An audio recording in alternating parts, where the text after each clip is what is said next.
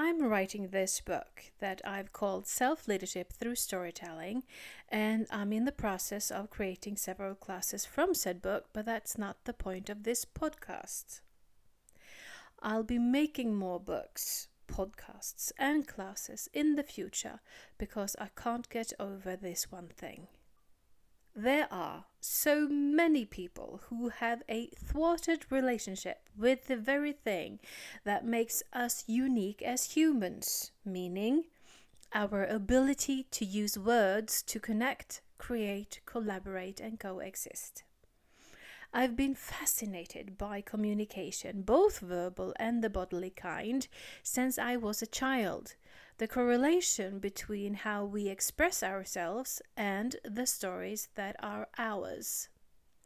This is Modern Small Talk, where I share with you my take on small talk and why it will give you the tools of self-leadership and to become even more confident. I'm Lil Neumann Hansen, and this is episode number 51 on the Self-Leadership Through Storytelling channel.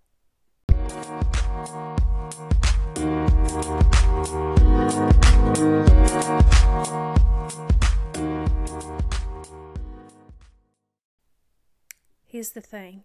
If you only knew the perks of conversations, you'd go into every opportunity of communication with a different mindset than most people choose today. You'd see how using your words according to your story, how these words are not only a means of communication with others, but how it empowers you in the process. Over the years, as I've observed people as one does as a writer, communication seems to be one of three. Treated as something to fear, or a constant foundation for fights, or a reason to put yourself down or others. When it could be a great way to express your own personality. But that's just it, isn't it? Do you find yourself to have a personality worth listening to? Or are you faking a compilation of others' ways of communication as a quilt of conversations? Have you asked yourself this question?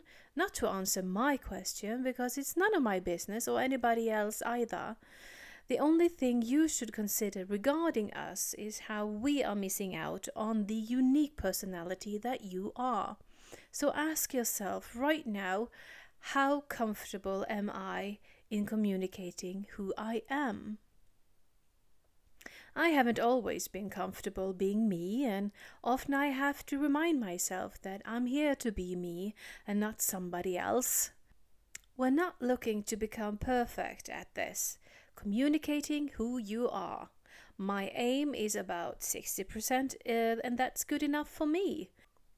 The other 40% is open for being inspired to test out something new, which will eventually become part of the 60% and replace something similar that has been adjusted into this new way of being. Not many notice these changes in you. They're subtle to others, but have a bigger impact on your own life. That's why we often don't do changes. We want to stay true to who we are. Now, this is the problem with words. They mean something, and their meanings change too. The problem with the statement, stay true to who you are, is in the word are. We're not taught that who we are is in a constant state of flux, a constant state of change. As food and drinks enter our body several times a day, every day, so does impressions. They impact our lives, all depending on the food, the drinks, and the impressions we expose our bodies and minds to.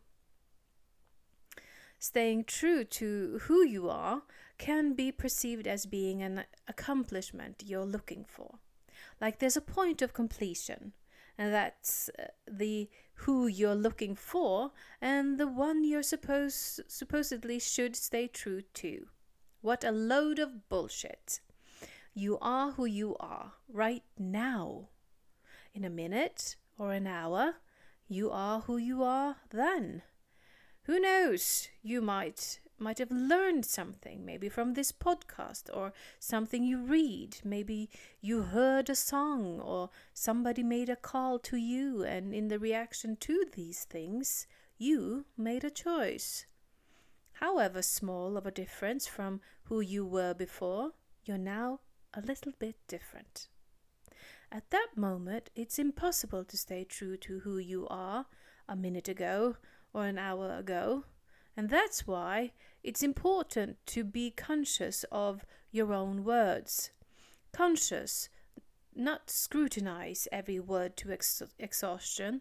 The point is to be true to your own words, the ones that represent you, your ethics and your morale. It's more of a wonder where you notice how the words coming out of your mouth are sitting with you. Do you like how you tell your story, or would you like to change it?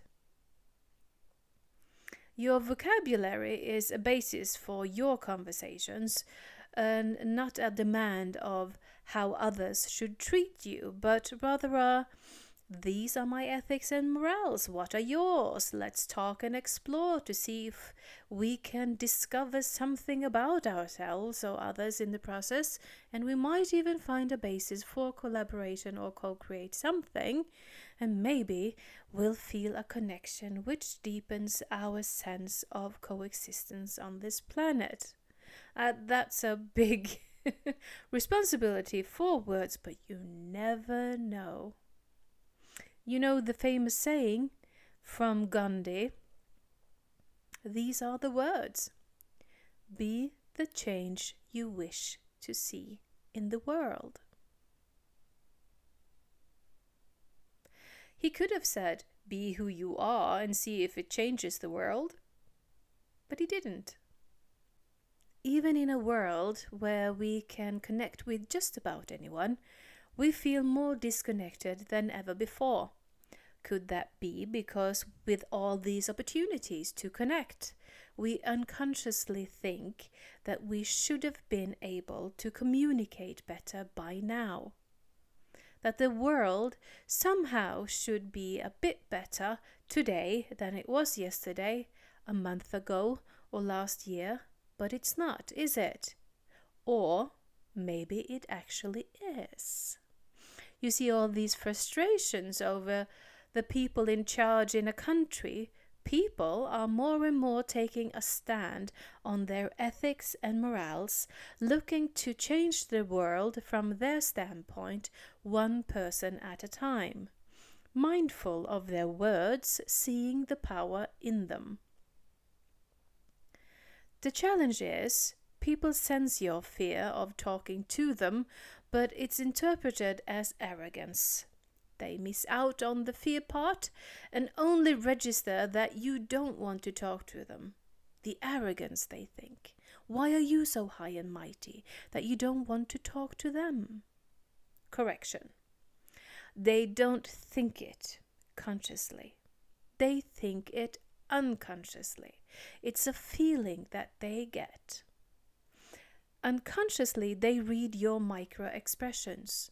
The widening of the eyes as you start spinning in your mind, wishing you could be out of this conversation as soon as possible. Or the gentle lift of your eyebrows as you pull the corners of your mouth back as a unconscious defense, trying to look cool, like you don't care, so they can't hurt you. The solution is easy to follow through if the chatter of your mind can be quieted for a minute. You know, the chatter of your mind, of the past experiences, the highlight reels of what haven't worked in the past. Therefore, your mind, as the organizer it is, has labeled it as this didn't work, never do it again. Somehow your mind doesn't have the adjustment programming from birth. You have to add it as you see fit in your communication on your own, by your own volition and your own vocabulary. Again, you're not looking for 100% consciousness. Do 30% at first. One setting a day where you decide that right there and then you're listening to how you talk, what words you use without any judgment. You're learning about you. Let this be a 6-month experience where you're learning more about you. I've observed my way of talking for close to a decade now, and I've noticed that people are so self-absorbed that they don't notice everything you do about you. They're mostly looking how they are in relation to you. That's what they're taught. So how do you know when you need it, the change, the vocabulary? When things really are shit, that's when we often change. How about changing before everything hits the fan? Choosing right now to start adjusting your language, building your own greatest hits, the ones you enjoy yourself with, the ones that empower you to stay true to who you are right now. Choosing to do whatever it takes to become comfortable with any conversation. Taking the challenge of never letting any conversation get the better of you. Owning your part of the conversation. Do you sense that feeling you get in your chest as you say those words? Try them with me. Owning your part of the conversation. Again, if we look at other people's unconscious reading of us, when you take ownership and take responsibility of you and how you communicate, people relax. It's that easy. We've learned that we are good boys and girls if we care for others and forget ourselves. It's called being selfless. Apparently, it's a good thing. We'll talk more on that on a later podcast because I do have many thoughts on that. In the meantime, enjoy your journey of building the vocabulary that you enjoy so you can tell your story and enjoy being you. On this channel, you get weekly shows where I talk about self-leadership from the different aspects of communication, creativity, leadership, and a higher quality of life. These shows are What If 102 that you find on Tuesdays, published at 6 Central European Time, 6 p.m. that is, and Modern Small Talk on Fridays, also at 6 p.m. Central European Time on Fridays, like today. So I hope you have a most beautiful weekend and exploring your words and have fun with it, because the more you can look at how you can have fun with something rather than being perfect or being best at something, that's beautiful ways to limit yourself. So stop limiting yourself and start playing, start wondering, start having fun with your life. And if you want to have your life to be labeled as shit right now, it is shit right now, and then later you can play with the words, and then there will come a point where again you don't like how life is treating you. That's okay too. We'll talk more on this on Tuesday, on the allowance of being in wonder, and that being in wonder is the allowance of trying to be more of you, but at the same time allowing you to be you as you are at that very moment. So have a most beautiful day, and I'll talk to you soon. Bye.